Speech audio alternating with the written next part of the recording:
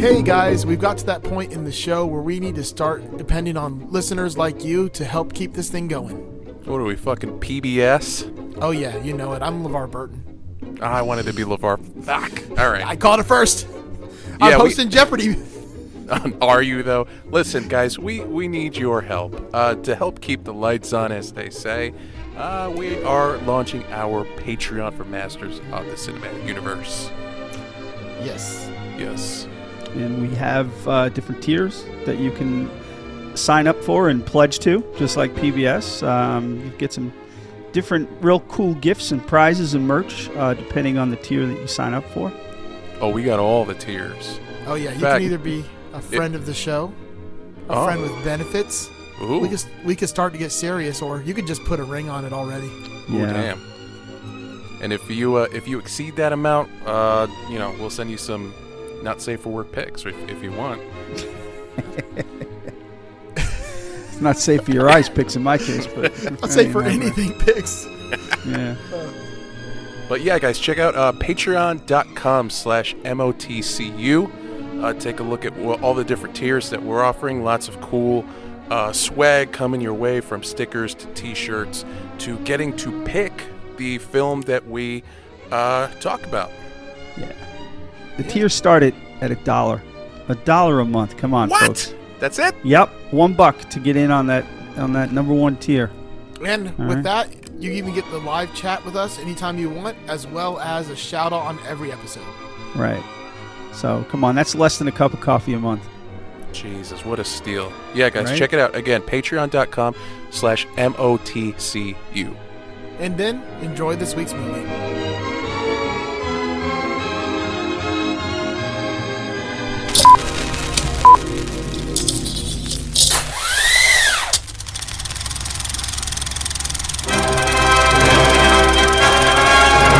Hold your ears, folks. It's showtime.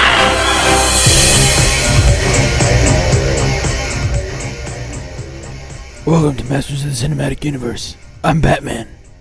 I'm Batman. No, I'm Batman. No, actually, I'm Joe. And that's Doug and Eric, as always, because, we're the three amigos, which that'd be another good movie to do, too. Mm-hmm. Yes, definitely.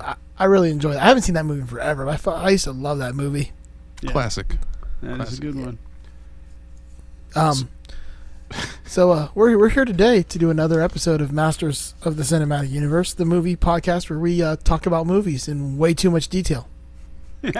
Or just enough. It depends on who you ask, It's true. It's different true. levels. It's just enough for us.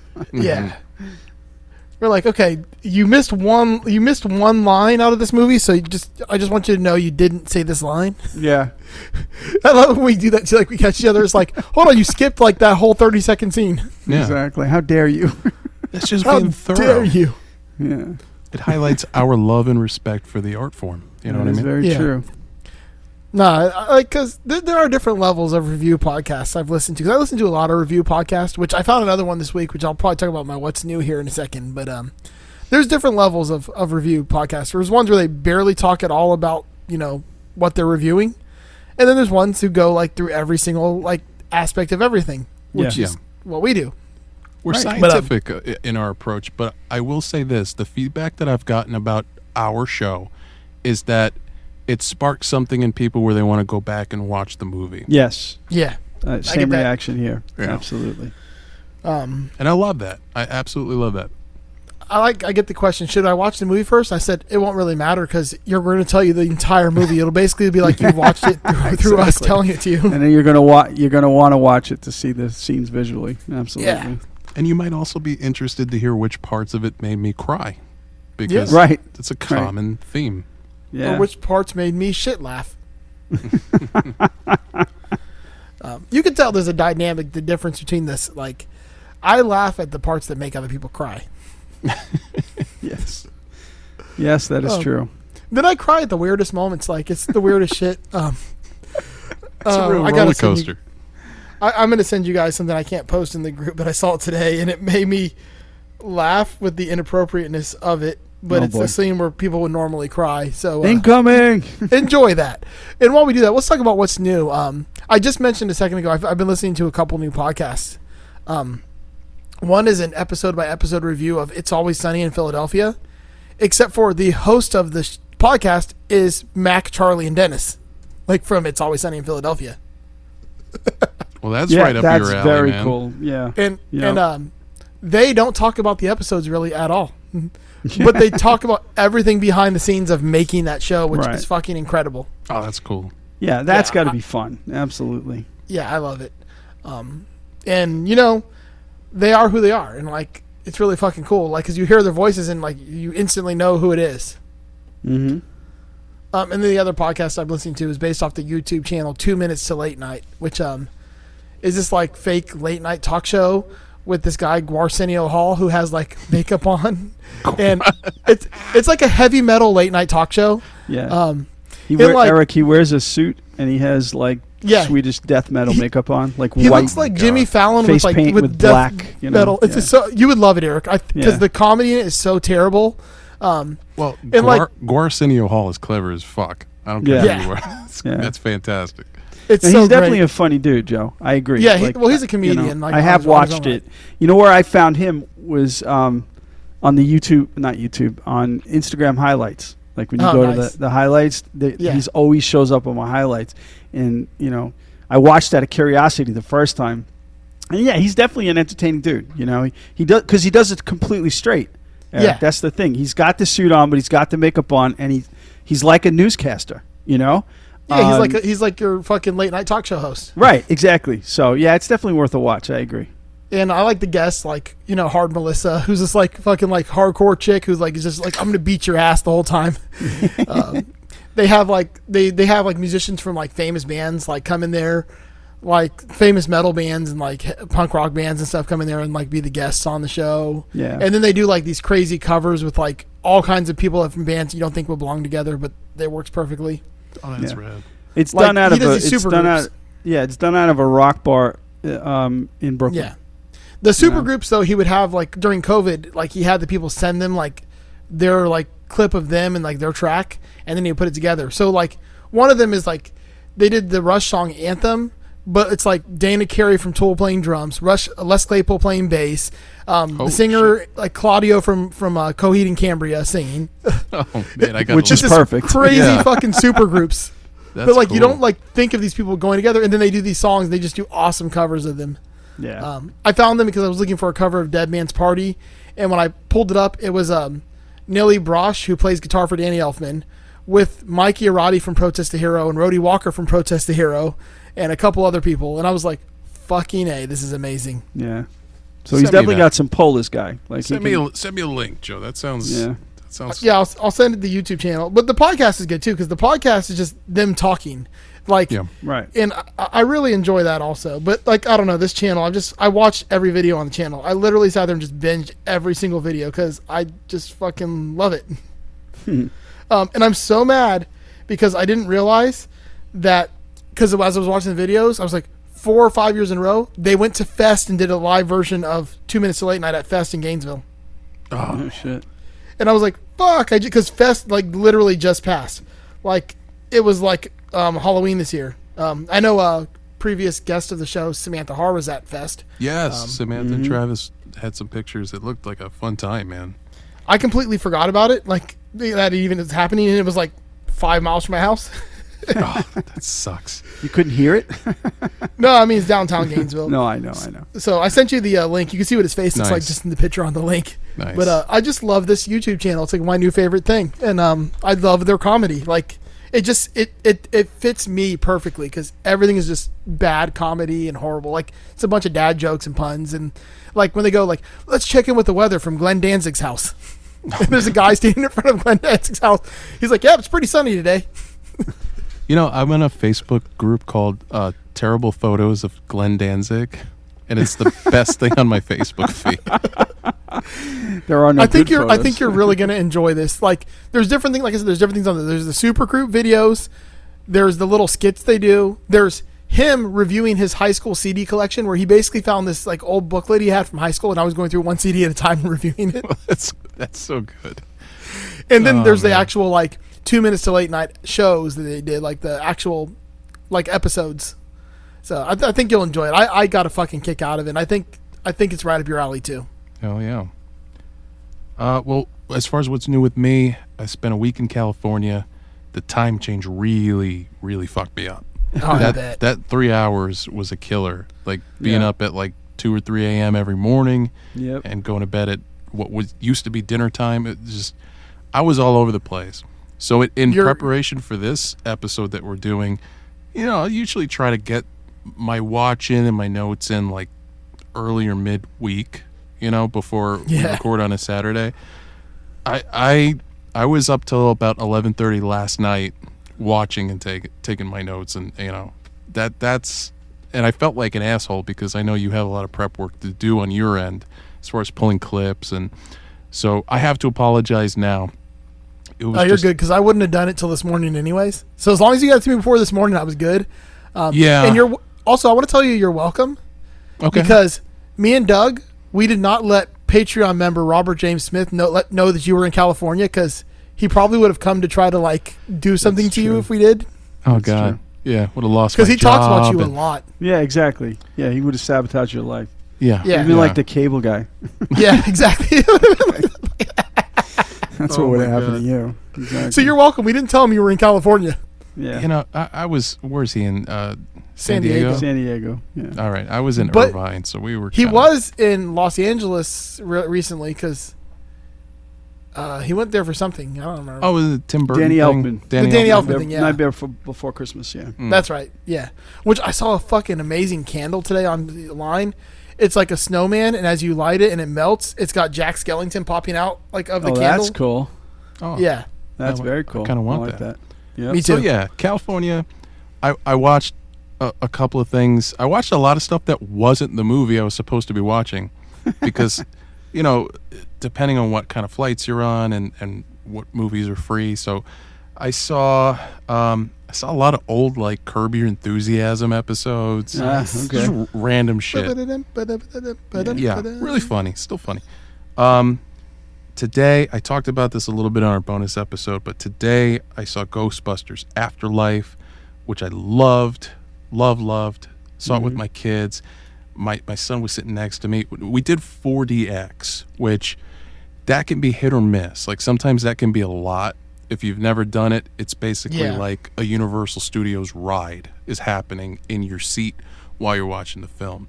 They spray water on you. There's fog. There's all kinds of shit going on. It worked really well for this movie because it was kind of subtle in some parts, and then your action heavy, like your Ecto 1, the stuff you see in the trailer. Not to spoil anything. But you feel like you're in that movie, man. It was used to great effect. So, God, I'm still riding that high. It was honestly such a cool experience. And 4DX is the way to go if you can swing it, or if you have a 4DX theater near you, because I don't know, how common that is all over the place. I know we have a couple in Florida. So, it was crazy. It was crazy. Cool. Yeah, it's on my list because I haven't been to a theater since before COVID. At all. So I'm fine going. I'm comfortable going now, but there just hasn't been an opportunity. So that's definitely high on the list of something to reintroduce theaters to me. So, Yeah, I've been to a couple, maybe like 4 or 5 since COVID, but they've always been really empty.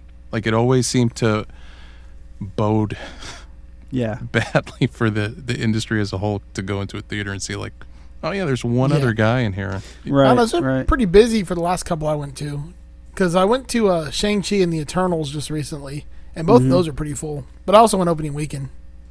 Oh, okay. Yeah. That's cool. What's new? I don't know. I really don't know. Sometimes you have those weeks where it gets to be your turn to do this, and you're like, going on. I started getting back into pedal building. I got the juices flowing again, so that's been really fun. Nice. I got a special edition. But by the time this airs, hopefully, there aren't that many of them. I'm planning to have them all sold by then. But yeah, I did Eric. I don't know if you saw, but my Tombstone treble boost. I'm doing a Curly Bill version. So instead of saying, I'm your Huckleberry, it says, well, bye. And it's got a red cowboy sash in the background, that runs down the left side of the top of the pedal. So I'm excited about the graphics. Different knob and different hardware on it. So I'm excited about it. People seem to like it when I posted it, so I'm gonna have those ready in a couple of days. And when are you doing the Biodome Blues Driver? That's next, Joe. I have a long list, and that's next. So, yeah, and then just Thanksgiving's coming. It's gonna be a low key Thanksgiving for us, because my kids, they all have their, again with the grandbaby, she can't travel yet. She's too young, so they're gonna do theirs up there, and my son John is going down to Jersey with his wife and her family, and then it's just going to be me and Hannah and Dan and Erica. We're actually going to go out. We're not even going to cook. We're going out to a local restaurant that does a really great Thanksgiving spread. So nice. That's pretty much it. Yeah, I'm excited about it, man. It's going to be low key, and to not have the stress of cooking, but still have great food because this is top notch. So yeah, that's it. That's it for me. I'm going to the mountains of North Carolina. Oh right, yeah, that's cool, man. Yeah, that'll be cool. It'll be fun to get away. My sons are already there. I'm leaving Monday. Oh, yeah? Oh, that's nice. Okay. They went with my mom. Nice. Yeah, that's going to be fun. You got to report back when you get back. Oh, yeah. You haven't been up there yet, right? I haven't been there yet, no. But yeah, they so were that's cool. Walking around waterfalls and shit today. I was like, God, I wish I was there right now. Nice. Yeah, that's very cool. But I got to do a couple things this weekend before I can go. Had to record tonight. Had to go, tomorrow morning for Doug's family reunion. Yep. You always got to watch the Dolphins hopefully beat the Jets, which, God, if they don't. They don't, dude, there's a problem. Then today is actually my grandma's birthday, but I'll be taking her to dinner tomorrow after we watch the Jets game. Nice. I met your grandma, didn't I? At Disney? Yeah, the little gray-haired one. Oh, she was the awesome. Old gray-haired one. Yeah, she's full of fucking piss and vinegar. She was awesome, man. She was so cool. I like that. Yep. Yeah, I forgot you get to meet her. That's pretty fucking cool. I'm happy about that. It makes me happy. All right, so we're here this week to talk about somebody who's not going to be spending the weekend with his parents.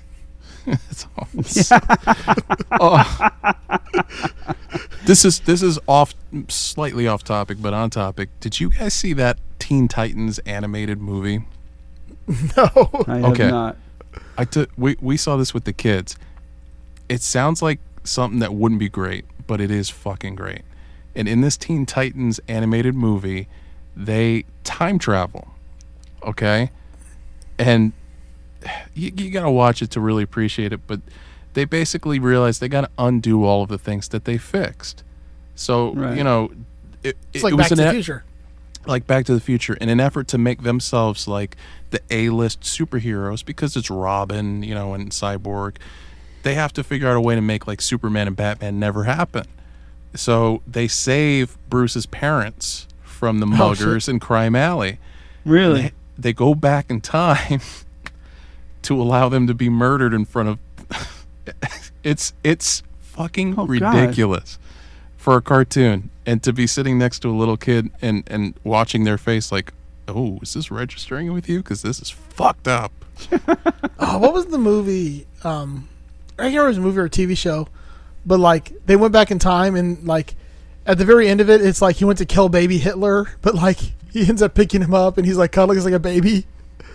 That wasn't Deadpool 2, was it? Oh, it was Deadpool. Yeah, it was in the extended version of Deadpool 2. Yeah. Because there were way more after credit or mid credit time travel scenes than were shown in the theater, and that was one of them. He's I gotta go back in time and kill baby Hitler. He's like, oh, look at him, he's so cute. But then you hear the gunshot go off. Yeah. Speaking of that, really quickly, I don't know if you have Apple TV, there's a new series on there called Invasion. It's about an alien invasion. And the reason I remembered it is because the actor who plays Yukio in Deadpool is in it. And obviously she's much different. And she's hardcore badass in in this series. I forget her name, but yeah, that's what reminded me of that. So I would recommend that if you have the opportunity. It's a good show. I'll check it out. Shout out to Jason BDM, added me to his Plex server. Nice. You're the real hero, sir. Because man, oh man, I'm watching stuff that I didn't have access to before. So I salute you. But to get back on track, we're here today to talk about one of my favorite comic book movies of all time that has very little to do with the comics it's based on. 1989's Batman, right? Like, holy moly. Yep. Batman was a cultural phenomenon. You know, it was one of those early superhero movies where really the only thing to compare it to was Superman the movie, right? Like, this was Right. This was an experiment that went right for the studio and for Tim Burton and everybody involved. But just as easily, you know, people were betting on it to fail. And for a lot of reasons we'll talk about, one of which is the casting. Like, Yes. Michael Keaton, not a popular choice for I Batman. I remember the backlash then. And this was pre-internet backlash because the internet didn't exist yet. But Yeah. it was still so, like, venomous. The people Yeah. wanted their Adam nasty. West. He lobbied for that role, by the way. But Batman. yeah, it was bad. Like, every article you saw in a movie magazine or in the newspaper, it was brutal before he got ripped apart.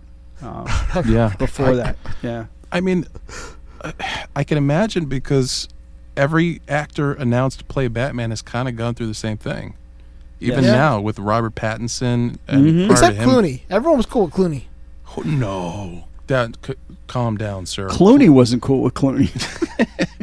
He hated had that nipples. fucking- Yes, he was so embarrassed by that whole thing. I was a kid when I saw that movie, and even then I had the Yeah. frame of reference to be like, oh, this is not good. No. What's funny is that's probably my favorite Batman movie. Oh, God. It is the You're not most talking about like, the Mr. Freeze one, right? yeah, The that's one with Clooney Batman and and Robin. Poison Ivy. It's Yeah. Poison Ivy, right? Yeah, it was Mr. Arnold, Freeze. Mr. Freeze, And the Penguin? Uma Thurman as Penguin was Oh, no. 2. No, it was Mr. Freeze and Poison Ivy and That's Bane. right. And Bane, yeah. Yeah. The Penguin Um, was Penguin and Two-Face, right? In that one? No, Penguin was Penguin in, and Catwoman. That right, was that was was- Batman Forever. or no, that No, was Batman Batman, that was- Returns. Batman Returns. Batman sorry. Returns. Yeah, I'm Which getting was them all Batman still- Forever is the one we're talking about with Mr. That's- Freeze.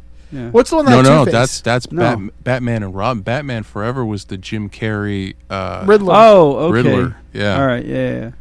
It's hard to keep track of them No, it because is. And Tommy Lee Jones was Two-Face.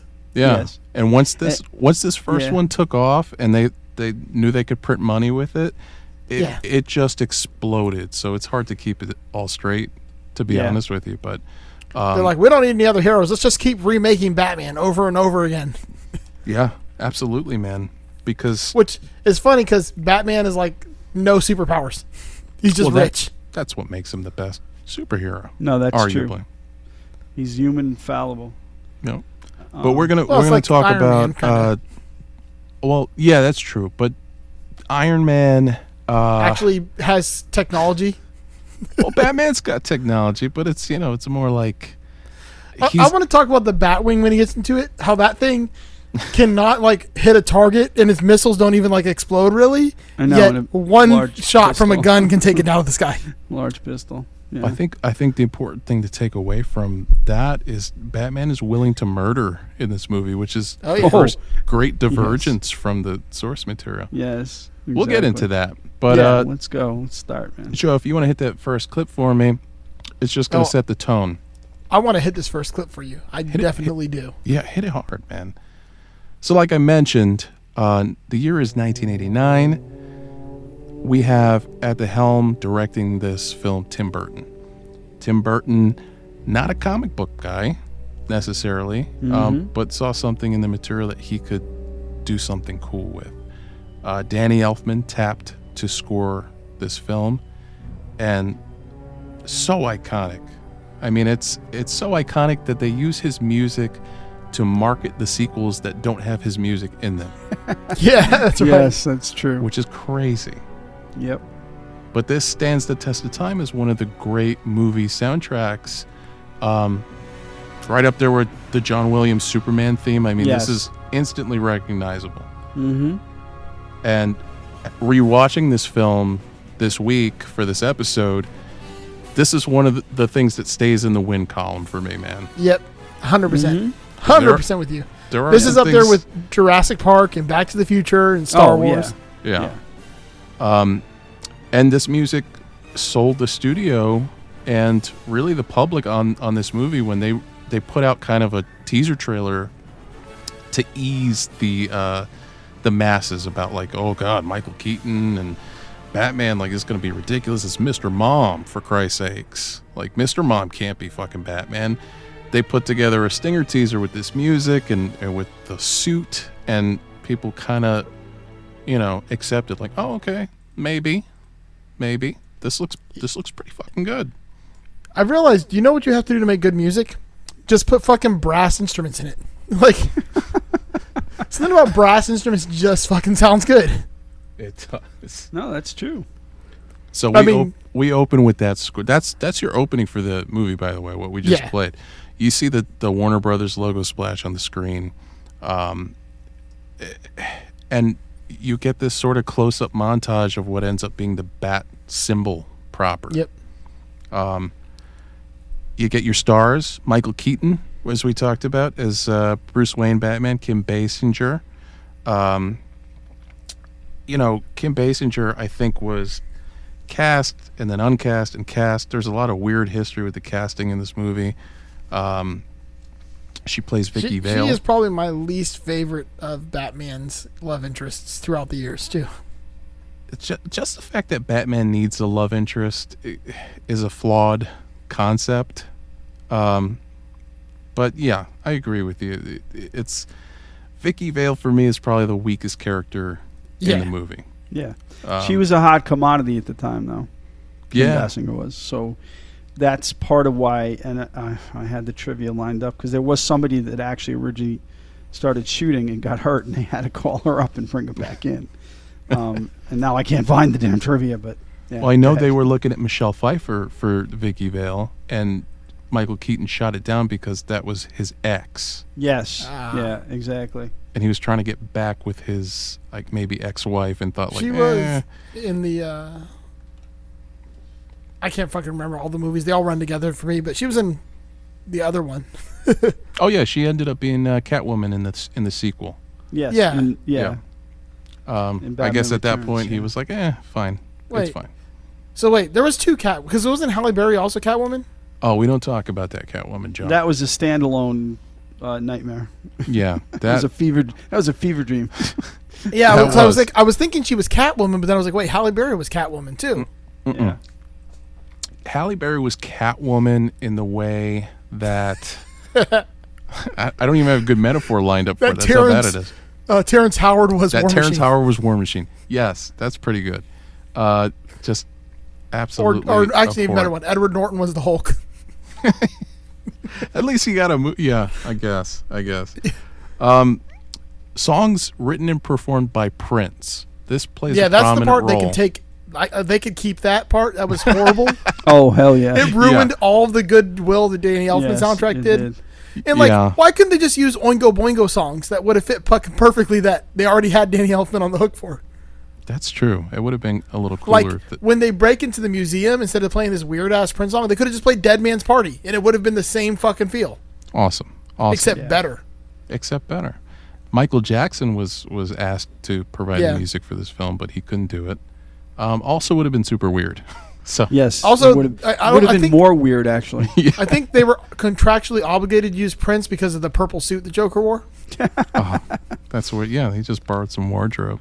Yeah. So I'm sorry, I found it. So Kim Basinger was the original choice, but there was problems in the negotiations, so they had to move on, and Sean Young was cast and actually was on set rehearsing for a horse riding scene. I guess I don't remember if that was in there, but she fell and broke her collarbone, so they had to scramble and call Kim back and get her on set to do the movie. So yeah, damn, yep. Broken collar. That's extreme.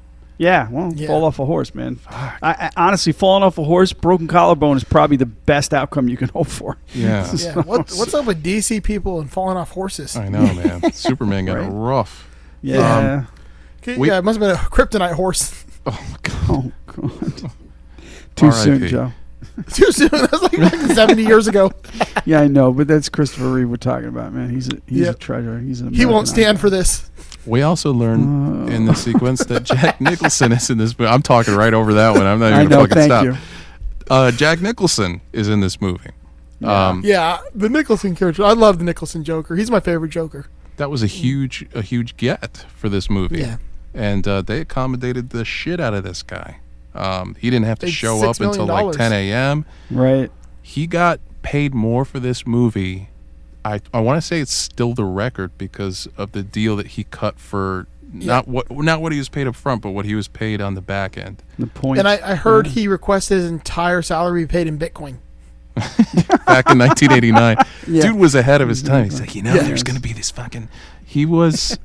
And it's a fantastic performance. Yeah. Yeah. I mean, we'll get into it, but man, this motherfucker chews some scenery. oh, yeah. Yeah. he My does. God. He It's does. like Mars Attacks all over again. So we Yeah, but in a good way. Tim Burton really has a way of getting Nicholson to do his best. I know. I right? know, man. So we open in Gotham City, and right off the bat, Gotham City is just an awesome matte painting of like Yeah. Yes. the coolest buildings you've ever seen.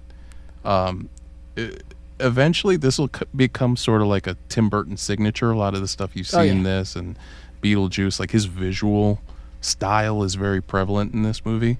But you know, that kind of Art Deco-y, weird. This architecture could never exist Dark in as reality. Yeah, just dark and twisted and strange. So we open with a fake out, kind of, if you know the Batman story. It's a little boy and his parents getting out of a movie theater in Gotham City. Mhm. And right off the bat, again, if you're familiar with the beats, which many people are, it's like, oh no, is this Bruce Wayne? You get the impression pretty quickly that it's not, because the parents are kind of like bumbling, middle class, lost, you know, not what you expect out of Thomas and Martha Wayne. So sort of very quickly you learn that this is present day Gotham City. And we see for the first time Batman sort of surveying from the rooftops in what is a absolutely trash visual effect. Oh, it's Yeah. horrible. Bad. So bad. Even for the time, man. Like, Yes. it is, Exactly. it almost looks like it's painted in. Yeah, I think it was. Yeah. I think that's how they did it. That was cell painted. I agree. Just it jumps right out at you. It's the first thing you see and you're like, ooh, that's Yeah. rough. This family gets mugged in an alley, as one does in Gotham City, by the most strung out looking criminals. I mean, I the know. makeup jobs Oh. in this So movie. really quick, another bit of trivia. The second dude, or what was, I guess, the leader of the two. You had the really dumb guy and the not so dumb guy. He was played by and I can't remember the actor's name, who played the scientist in Fifth Element. Oh shit! Oh, yeah. Oh my Same dude. god! Yeah. What- I you thought know he what- looked familiar, but I couldn't place it. Yeah, same dude. and he had like obviously the much weird younger. shaved head. Exactly. Yeah. He was the one that, he Yeah. Wow. created Lilu, and then, he's the one who tried to keep the president from seeing him doing the nookie. Yes. at the Holy end. shit. Yeah, same guy. Joe, if you want to play this clip, next, this is these two thugs sort of discussing the myth of the Batman. Hey, let's beat it, man. I don't like it up here. What, are you scared of heights? I don't know. After what happened to Johnny Gobbs. Hey, look, man, Johnny Gobbs got ripped and took a walk off a roof, all right? No big loss. No, man. That ain't what I heard at all. I heard the bat got him. The bat? Oh, man, give me a break, will you? 5 stories straight down. There wasn't no blood in the body. No shit. It's all over the pavement. So I love already the camp The acting in bat. this movie. The bat. Oh man, what are you talking about? Like, it's just so. There was no perfect. blood in him. Yeah, no shit. It's all over the pavement. But again, visually, like when you watch these actors in this scene, they look. It almost looks like they're addressing like the AIDS epidemic of the 80s. Like they they're look like heroin the fuck out too. Yeah, it's bad. Yeah. They were fucking jaundiced as fuck. Yeah. You know? Well, I think they were trying to. I think Burton was trying to portray the hopelessness of Gotham. Yeah. Before absolutely. Batman was a thing, you know. So they're hanging out on the rooftop discussing whether or not this Batman thing is a reality, and in the background you see the silhouette of the Batman drop down gently with his cape extended, looking badass as you can, man. Like, this is where Batman works super well in this film. Low lighting, Yes. silhouette, dramatic, gothic, very cool. There are very many moments in this movie that Batman is a cumbersome, bumbling fool. Yeah. Yeah. But this is not one of them. This is very effective. Just super cool. Couldn't ask for a better entrance for the title character. They're counting the money that they just ripped off this sort of suburban couple that was lost in Gotham. And they get to experience the wrath of Batman, as it were. Because he's tough on crime, this guy. Mm-hmm. So, but he's also, like I said, questionable tactics all the way around. So he drops down, these guys have guns, and he just walks into handgun fire. Yeah. Which why point blank. doesn't anyone ever just aim for the face? Because that's not covered. That's true. That's a solid point. I don't. I can give you the comic book answer, because they pose this question a lot. Why don't they aim for the face on Batman, and why do you let Robin run around in brightly colored underwear? Yeah. And the second part's easy. Robin's a distraction, so Batman can get the work done. Yeah, exactly. Wants him to soak up all the bullets. Yeah, he's Joe Exotic Robin. Yes. Batman historically draws attention to his chest, and that's why his logo's there, because he wants that to become the target. Yeah. Okay. The nipples, the logo. So, in that heat of the moment battle, that's where you're going to aim, and that's where he's the most protected. As far as Robin goes, I'm always headshots. I've been playing Grand Theft Auto long enough to know that rule. Yeah, you would win in a Batman fight if you just shot him in the mouth, Yeah. But he falls down immediately, because they shoot him point blank range, walk away, and he gets back up Michael Myers style. Just fucking so badass. So it was worth the very stupid tactic to get that cool, dramatic, he's not human kind of moment. Kicks homeboy through a door awkwardly. All of the action in this movie is very stilted and strange, because the suit that Michael Keaton is in is it's not easy to move or see or hear in this thing. Right. He can't turn his head. So there are instances in this movie where he's got to turn around. He's got to do it with his whole fucking body. And it is awkward as hell. Although, if for some reason he was in Pulp Fiction, he'd be really popular in a certain scene. He's in a black rubber suit. I'm just saying. He is in a black rubber suit. He just needs the ball gag in his mouth. Yeah. We're ready to go. A bulletproof ball gag, so I can't shoot him in the face. Exactly. Oh, really quick. Quentin Tarantino just released, I don't know, on paper or whatever, a complete backstory for the GIMP, just so you know. Oh my God.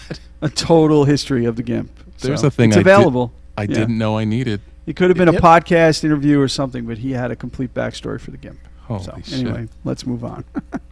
So, long story short, he asserts himself on these thugs, and if you want to play this next clip, this is his introduction to them and you. Don't kill me, man! Don't kill me! Don't kill me, man! I'm not going to kill you. I want you to do me a favor. I want you to tell all your friends about me. What are you? I'm Batman. Now that's a nice, subtle I'm Batman. I'm Batman. Joe and I talked about this a little bit before the episode. We get the Christian Bale I'm Batman, which is crazy. Like, that's a nuts performance. I'm Batman. Like, this I'm Batman. Where is he? No. Why are you people aren't acting on my set right? Oh, exactly. God, yeah. I demand craft services. And what I found out about Michael Keaton's Batman voice is that it was really born out of just not being able to fucking hear anything. Yeah. In that cowl. So he wanted it to be representative of that. And, he also had concerns about, like, how the fuck is anyone going to buy that you don't know who I am in this thing? Like, my whole face is out. Yeah, you he clearly was see obsessed with that. Like, yeah. Off camera, he had extended conversations with Burton about that. He was very, very distressed by that whole not plot. to get too far ahead, but when they're sitting in the Batmobile next to each other, I'm like, how the fuck does she not know it's him? Yeah, I know. Yeah. I love that his solution is to shine a bright light in her face. Like, fuck off. I thought he was going to push a button, a little fucking divider. Yeah, right. Cone of silence. Although my favorite I'm Batman is Abed from Community. When he was like, I'm Batman. You better not tell Abed about this, though. He'd be pretty pissed. Yes. Do you know that line was ad-libbed by Michael Keaton? Yeah. Oh, yeah, I do know that. Yeah. Because I know what he was supposed to say. What was he supposed to say? So he was supposed to say, I am the knight. Yeah. And I feel like it would have come off super corny. Oh, yeah, definitely. And he knew that, so he ad-libbed that, yeah. That's cool. But they did it later in the animated series. Kevin Conroy would do that whole bit about I am the knight. And then eventually Darkwing Duck would bite off of that. And it got really funny because he's like, I am the terror that flaps in the night. Yeah, I am the water that drips from your faucet when you in the middle of the night. Like, just awesome. I miss Darkwing Duck. That was such a great show. Absolutely. So we jump out of that scene. We get to see a big Billy D. Williams as Harvey Dent District Attorney banner. And there was the promise when you saw that of like, oh shit, we're going to get a Billy D. Williams Two-Face. Yeah. And it just never happened. No. But Billy D., as Harvey Dent, we get to meet all of the muckety mucks of Gotham City in this sequence. As a kid, this is where the movie really slows down because you get a lot of Batman up front, and then you get politics. It's like the Phantom Menace of superhero movies. Yeah. Mm-hmm. But they basically what we're stressing in these scenes is that there's going to be a big festival. It's unsafe to do it because of the rampant crime, but they're going to do it anyway because they're already in the red on it, and fuck it.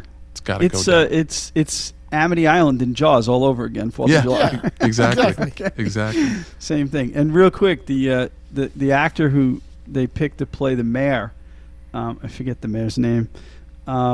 He was picked because he strongly resembled Mayor Ed Koch of New York City at the time.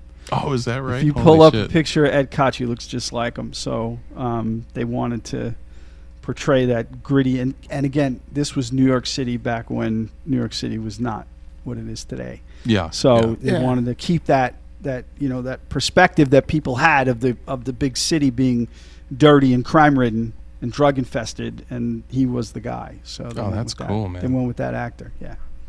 So we then are introduced to a kind of swanky late 80s office, and Jack Nicholson is watching this press conference on television. He is with a beautiful blonde woman, and their interaction in this scene is fucking classic. Like, it's so good.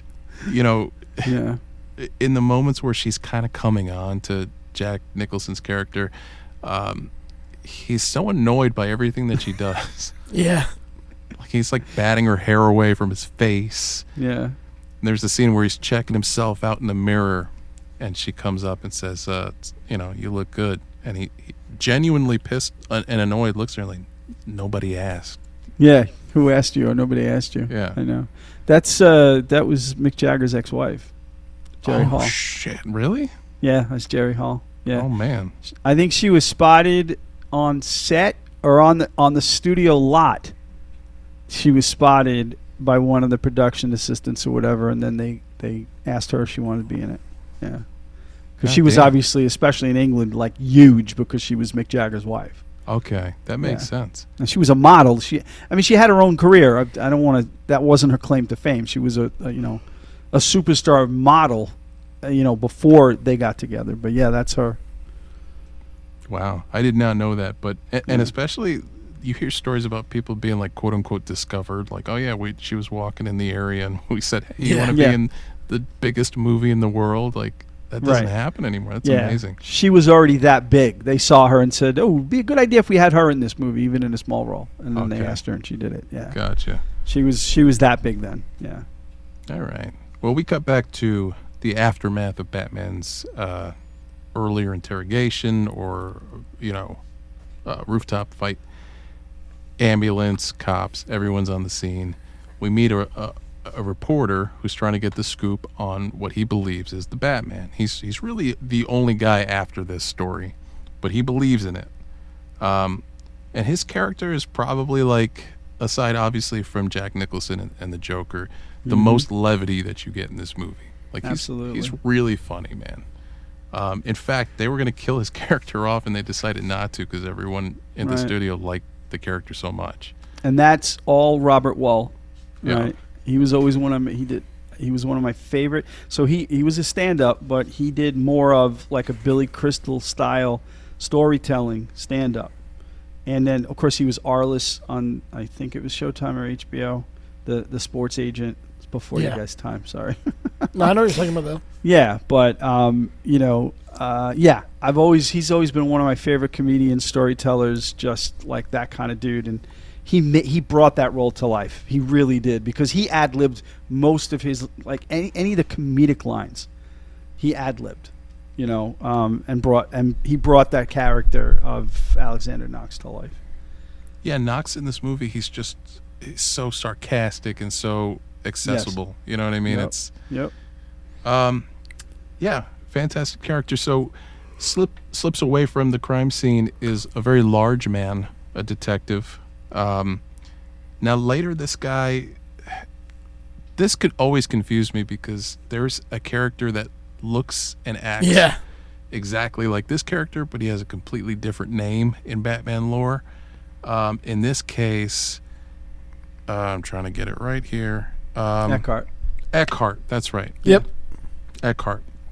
I can't think of the name I'm trying to think of. Harvey Bullock is the character that in Batman that sort of, I guess, this morphs into, or I'm not sure there, but Eckhart is a crooked cop in Gotham City, and he's basically on the payroll for what's analogous to the mafia, I guess, in this story. The syndicate. The clown mafia. Yeah. So we have Carl Grissom, played by Jack Palance. And love that guy too. Yeah, just an insane energy, like just. Oh yeah, I know. He was always Jack Palance, no matter what role he played. Yeah, and that was fine. It was totally fine. I mean, even in oh damn it, what's that Billy Crystal movie? Never mind. It's a Western City Slickers? movie. City Slickers. That's it. He was in that. Both of those movies, I think, but he's just Jack Palance, and it's what he did going back to the 50s. But he's an icon, or he was an icon. Yeah, such a unique voice and delivery and everything. Yeah, it's been said by Tim Burton that maybe nobody else could have played Jack Nicholson's boss. Exactly, and that's why he got him. Did you hear the misunderstanding the two of them had on set, Burton and Palance? No. He was off scene waiting for his entrance, like they were ready to shoot a scene where he was going to come in wherever it was, the office or whatever. And Burton yells action, and they're waiting for Jack Palance to come around the corner, and they're waiting and waiting and waiting, and he doesn't come. So Burton goes back to find out what's going on, and Burton didn't know that Palance had a really bad hearing problem. He just didn't hear him yell action. And because my understanding is Burton went around the corner a little miffed, and Jack Palance goes, "Hey Sonny, I've done hundreds of movies. How many movies have you done?" And that set the tone, and Burton was nothing but polite to him after, and it was mutual. Like from that point forward, the relationship was great for the rest of the shoot. But Jack Palance put him in his place. I mean, he was the dude that did one-handed push-ups on the Oscars at like 80. Like I forget, it was for City Slickers. Because I think he won an Oscar for that. He did one-handed push-ups at like 80 years old on the stage of the Oscars. That's Jack Palance. You do not mess with that man. No, not at all. So, anyway. So, Jack Napier is played by Jack Nicholson. Always easy to play a character you share the same first name with. And in this case, it didn't really matter because Joker canonically does not have an origin story or a name. Right. They've done a few stories where maybe, but it's always open-ended and up in the air, and it's not definitive, again, Arthur Fleck plays the Joker character in the most recent Joker movie. That they just pulled out of thin air. There's no Joker origin story. Mm-hmm. The closest thing we have is a comic called The Killing Joke, which inspired a lot of this movie. As far as like the chemicals and all of that stuff. So, is The Killing Joke sort of like the Monty Python skit where it's the most lethal joke in the world that we used in World War II? The joke is so funny it instantly killed people, so they used it against the Germans? Yeah. No? I wish it was. Okay. I wish it was. That would have been... All right. I'm sorry. No, honestly, this is a quick sidebar, but Alan Moore's Killing Joke was called that because at the very end of the story, Joker tells Batman a joke, and Batman pauses and laughs. And it's this weird moment of connection that these two characters who are diametrically opposed have. Right. And they laugh, and now it's argued, conspiracy theorists or whatever, go back and look at this panel. It's argued that Batman kills the Joker in this scene in a fit of, madness. They don't explicitly show it. It's sort of implied. Right. That's how I want to go. I want to be telling someone like a joke and they're laughing because I'm funny, but also extremely pissed off at the same time because it's me. Yeah, and they're just slowly strangling you to death. Fucking stop talking about the damn Monterey Jack gadget. Cheese. And I'm just like, cheese. Anyway. Also, on Just Surprise Me, our other podcast, Will and me discovered that Doug actually looks like Monterey Jack.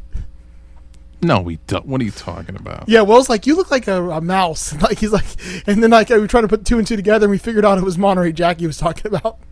Yeah, I have to say that based on what Will found, I don't if entirely Doug wore disagree. a flight jacket and had a mustache, right? Which the flight jacket I could do, but I can't grow a mustache. So it's can put never a fake one happening. on. I can can't put a do fake that for one on. Halloween. It would have to be fake. Yeah. You guys must have been hammered because I don't see it, man. That could have been because I was drinking that episode as well. So yes, I think we were the three amigos that night. Yeah, it was a revelation. And then I was like, Eric, now you have to do it, but you have to do Doug as Monterey Jack and Brooke Shields as Gadget. Right. And I actually laughed. I laughed out loud a lot at that. Yeah, that's pretty good. That caught me funny. All right. Agree. I'll revisit that. I'll listen to the episode. All right. So we get to the newspaper, and we get this kind of cool in moment here where we see a drawing. Have you seen this man? And it's a bat in a pinstripe suit. It's pretty funny. It's handed to him by a cartoonist that works with the newspaper named Bob Kane, who is obviously an homage to real life asshole Bob Kane, creator of Batman, but honestly co-creator of Batman. He just stole all of the credit. So right. But it's he was supposed to be in that movie. He was. That was supposed to be him. Yeah, but he was sick and they couldn't do it. Bob Kane made it a point to attach his name and likeness at every point that he could.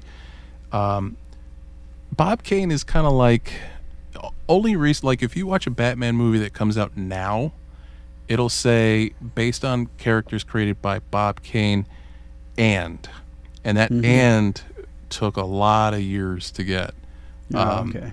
Yeah, I didn't know that. Guy named Bill Finger. Bill Finger was responsible for fucking everything that you associate with Batman. The costume, the car, the fucking villains. Like Doug knows I want to go there. I heard the Bill snicker, Finger and I'm pointing at the fucked camera. everything that had to do with Batman. That's all I heard. Exactly. I saw it. I saw it like I actually saw the light bulb go on over his head. Yeah. It actually visually blinked on, and I'm like, he's rolling. He's like going. and he's known for fucking everything that had to do with Batman. The low-hanging fruit sprouted before our eyes. Exactly. So I didn't know that about the whole thing with the creation. I'm pretty sure Bill Finger, it was penniless towards the end there. It's a real sad situation. That's awful. But on a lighter note, so right after he's handed that picture, Knox, he walks away and says, "What a dick." That's Robert Wall. That's an ad lib. That's an improvised line, one of his many in the movie. And he just mutters under his breath, "What a dick." And it works on a meta level because Bob Kane really was a dick, so it's perfect. And who knows? Wall is a very, very knowledgeable and well-read individual, so he might have known that, and that's why he said, "I don't know. I didn't dive that deep into it, but yeah." So I laughed out loud. So we get into the next scene, and the syndicate here with Grissom. They're discussing this issue they have where, they got all of this stuff, all of this evidence they need to get rid of in this chemical plant. Yeah. And wait, did you skip the part where he met Vicky Vale, or is that later? Oh, that's later. Okay. I just want to make sure. Yeah. We're on track here. Don't worry. Okay. I'm not buzzed yet. It'll happen, but not yet. I just want to make sure I don't miss that because there's a joke in there I want to talk about. I know exactly what it is too. So the subtext we get in this scene is that the girl that we saw Napier with is actually Grissom's girl, and they steal a glance at each other. Grissom knows. You can tell visually. It's some of Burton's best storytelling because he doesn't go out of his way to drill it. It's just like, Grissom looks at Napier like, fuck you. But it's subtle. He decides he's going to send Napier to take care of this issue, getting rid of the evidence at this chemical plant. And you can tell right off the bat, Napier's a hands-off kind of dude. And he's like, me? Like, I don't want to have to do, oh no, you're my best guy. He's buttering him up. Yeah.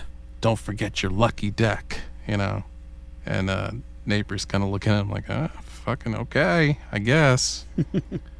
But he's setting him up. You can see it in his eyes. There's a twinkle there that's kind of wonderful.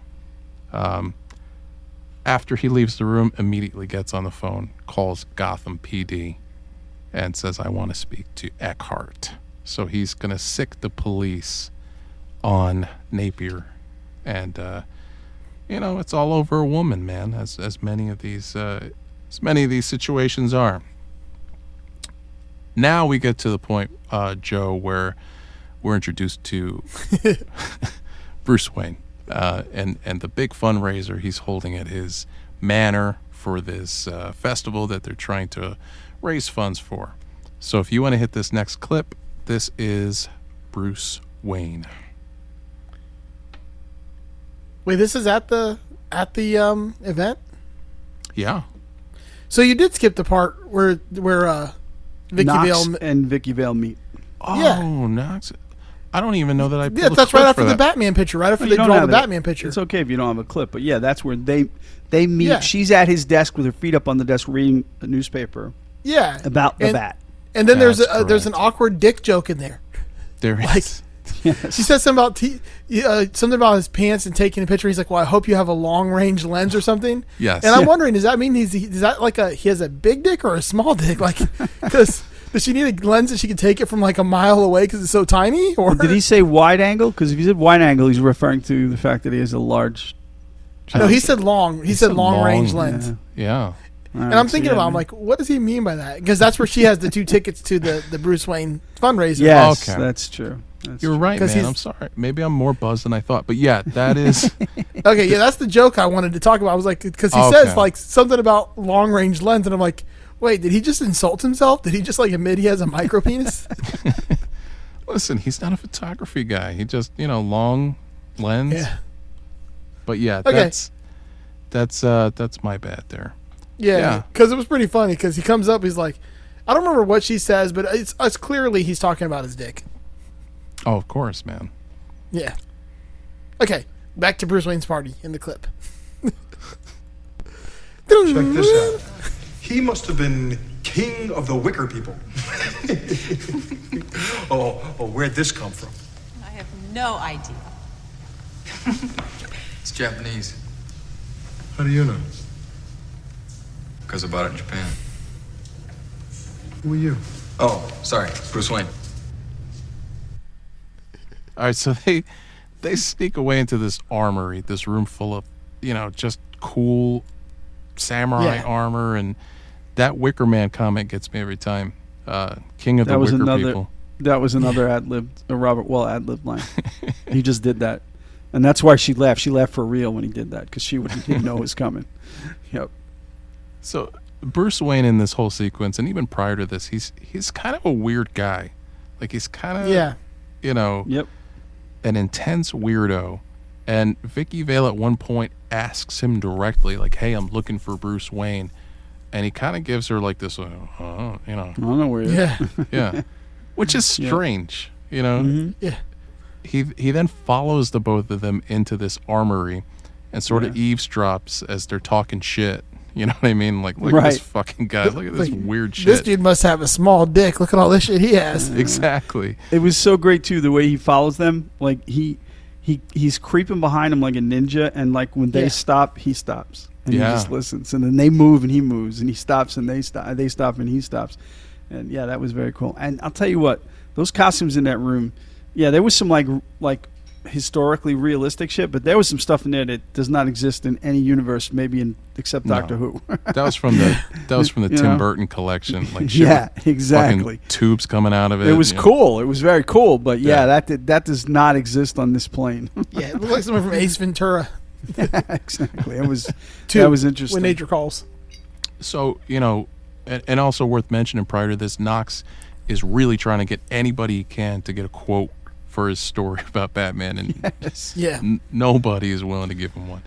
Also, like, at the end of that scene, he looks in the giant mirror and goes, Bruce Vane. I know. And on the other side is a camera. Zing! So great. Also, while this is happening, Commissioner Gordon is alerted to the fact that they got an anonymous tip that something's going down at Axis Chemical. Almost said Ace Chemical because it's, but Axis Chemical. So yeah, Bruce Wayne, like I said, interrupts the party. He's going to give Knox a grant, which is hilarious. And because he, that offhanded joke, he's like, "Hi, can I have Grant?" Yeah. And you don't get it right away, but when the conversation finishes, he says to Alfred, "Oh, and get Knox a grant." Yeah, like it's like nothing. Yeah, he's just big dick. He's big dick. He's at the BDE. This is the BDE. Yeah. And it is creepy when Michael Keaton does it and when RJ does it. Yep. Robert James Smith, you mean, of The Cure. Yes. So yeah, from there this is really our first look at like the Bruce Wayne of it and what Michael Keaton does with the role. And it's cool. It's different than you would expect. He seems very socially inept. And typically in Batman stories, Bruce Wayne is a persona that's sort of put on, that's always presented as the mask, whereas Batman is his true identity. And he's a playboy and a socialite and vapid and, kind of a douchebag. He didn't really go that route with it. He comes across as very like just sort of split personality, crazy, intense. Well, I think it's definitely the way Keaton wanted to play it. Yeah. Because no matter who's playing Batman, the ultimate goal, like you said, is to separate Bruce Wayne from Batman, to deflect so much that nobody could possibly imagine that this person is Batman. So Keaton went that awkward route because, the Batman is full of confidence. He's maybe full of rage, but he's a confident guy. Yeah. And then, like Christian Bale went the other direction for the same end purposes, just to completely separate himself from Batman so that no one would even think, even when they're looking, saying, oh, yeah, well, he kind of looks like him. Yeah. Can't be him. And It's that was Keaton's direction in this, and that came from the fact that he got shit right when he was cast because he's not physically imposing. Yeah. And he was only known, like you said, for Mr. Mom and the comedic roles. So that was his way of doing that. So and I thought it was brilliant. Yeah, no, that makes total sense. He's almost doing the Superman Clark Kent thing in this movie. Yeah. More so than like a traditional. Like Right. I said, Bruce Wayne's supposed to kind of be an asshole. Yeah, I know. And he seems a little bit more sincere and approachable and innocent Right. in this. That's because that's what Michael Keaton can do. Yeah. That's how Michael Keaton as an actor disarms you, is that he plays that sincere goofball. Yeah. In a lot of different roles, whether it's purposely comedic or not. And he brought that, and there was some ad-lib lines coming up that he created to reinforce that persona.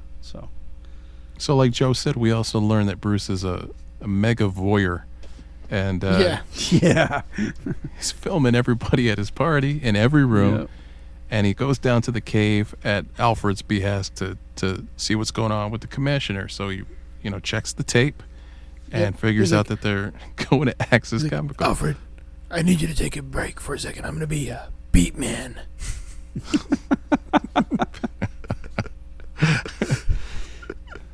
All right. So- Can I just jump in and say it before Joe does? Can we commission you to do that? Oh yeah. To do fapping Bruce Yeah. Wayne, please. Yeah. Him watching All right. Vicky Fat Vale man. and the other dude Yes. calling him vain, and he's like, "I'm beat man."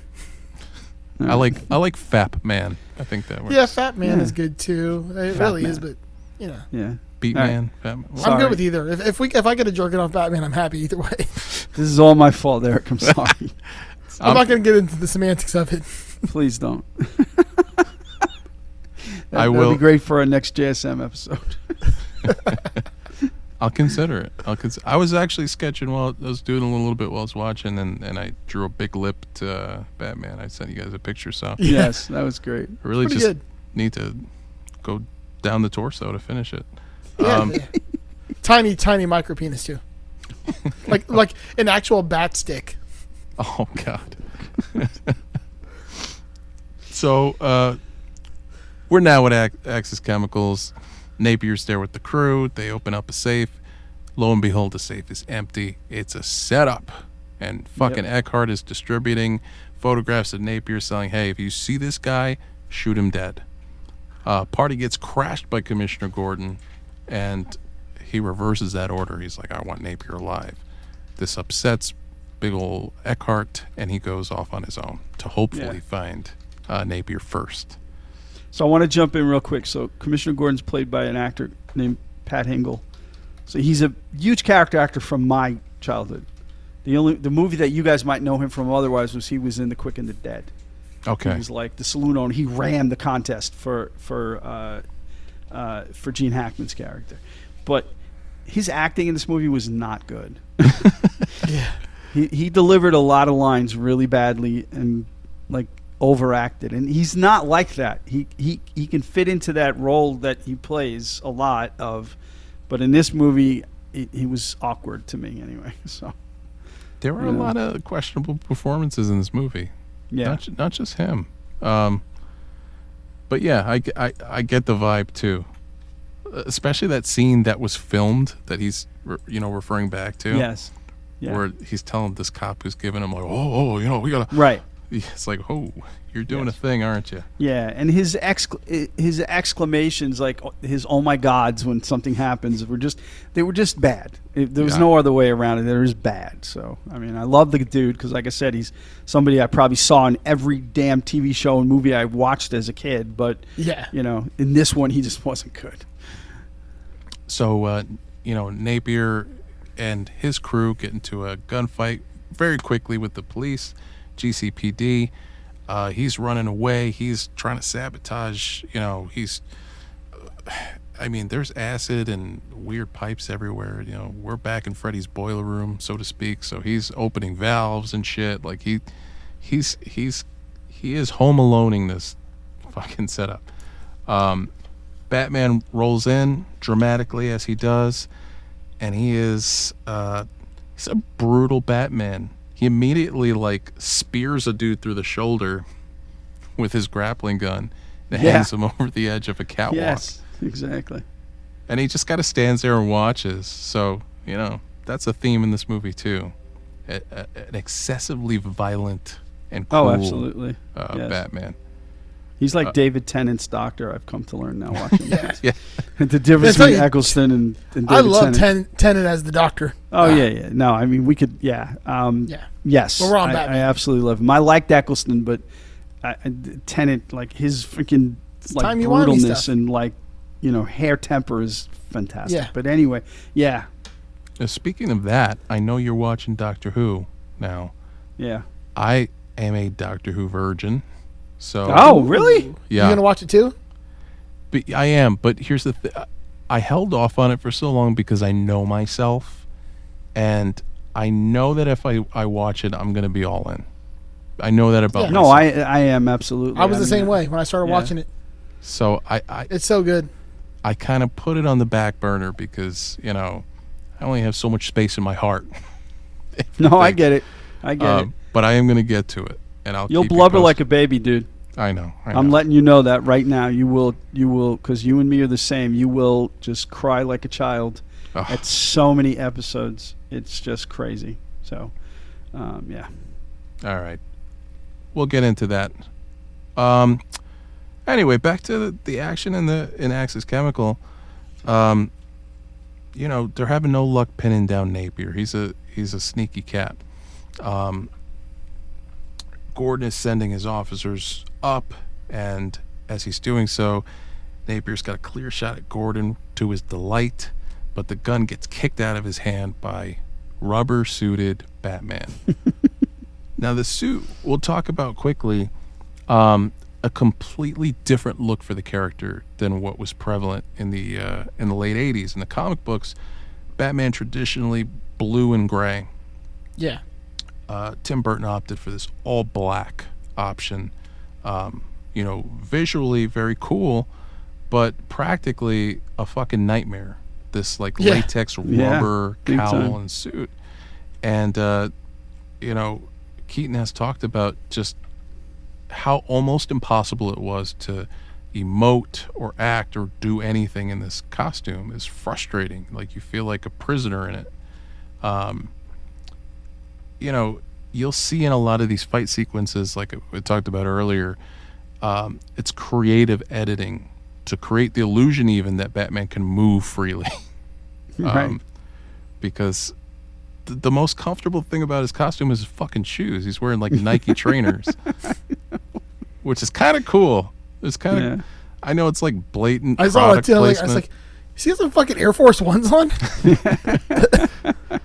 It does scream of like 80s commercialism. It like threw me off. So when they went to his shoes, I was like, hold the fuck up. Is he wearing Nikes? Yeah. He just came from a pickup basketball game. Exactly. You know what I'm saying? And he had to fight a little crime. I'm Dunk Man. So he gets into it with Napier. They get into a bit of a scrap. Napier ends up falling over the edge of the catwalk into a big vat of green acid. You know, this again a nod to Killing Joke and sort of the established comic book origin of Joker at the time. Right. Batman escapes because he is a murderer. Yeah, I know. He sets off like a fart bomb and then shoots his fucking Gatling hook out. I love how just he throws the ninja smoke bomb, and then just the way he stands there for so long, waiting for the smoke to come up and around. It's not him. like you don't see him like take off either. Because like God forbid anybody actually sees the grappling hook he shot. He wants to make it look like he's an actual bat. Yeah.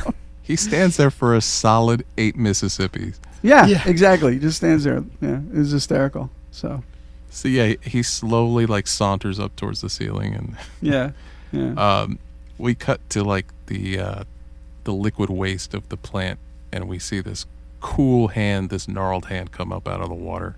Yeah.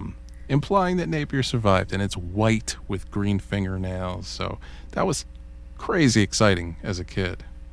see like the birth of the Joker and stuff. I mean, again, there's been so many iterations of that character and so many really great ones. Like the Heath Ledger Joker is so friggin' iconic, right? And even this last one, the Joaquin Phoenix. I mean, very rare to do this character injustice. I think maybe the only recent example is Homeboy from Jared Outer Leto. Space? Oh. Jared Leto's Joker left a little bit to be. I don't think it was his fault. I'll say it's just flat out awful. I will say it's flat out awful. But maybe we will debate the greatest and not greatest Jokers of all time when we return on the next episode.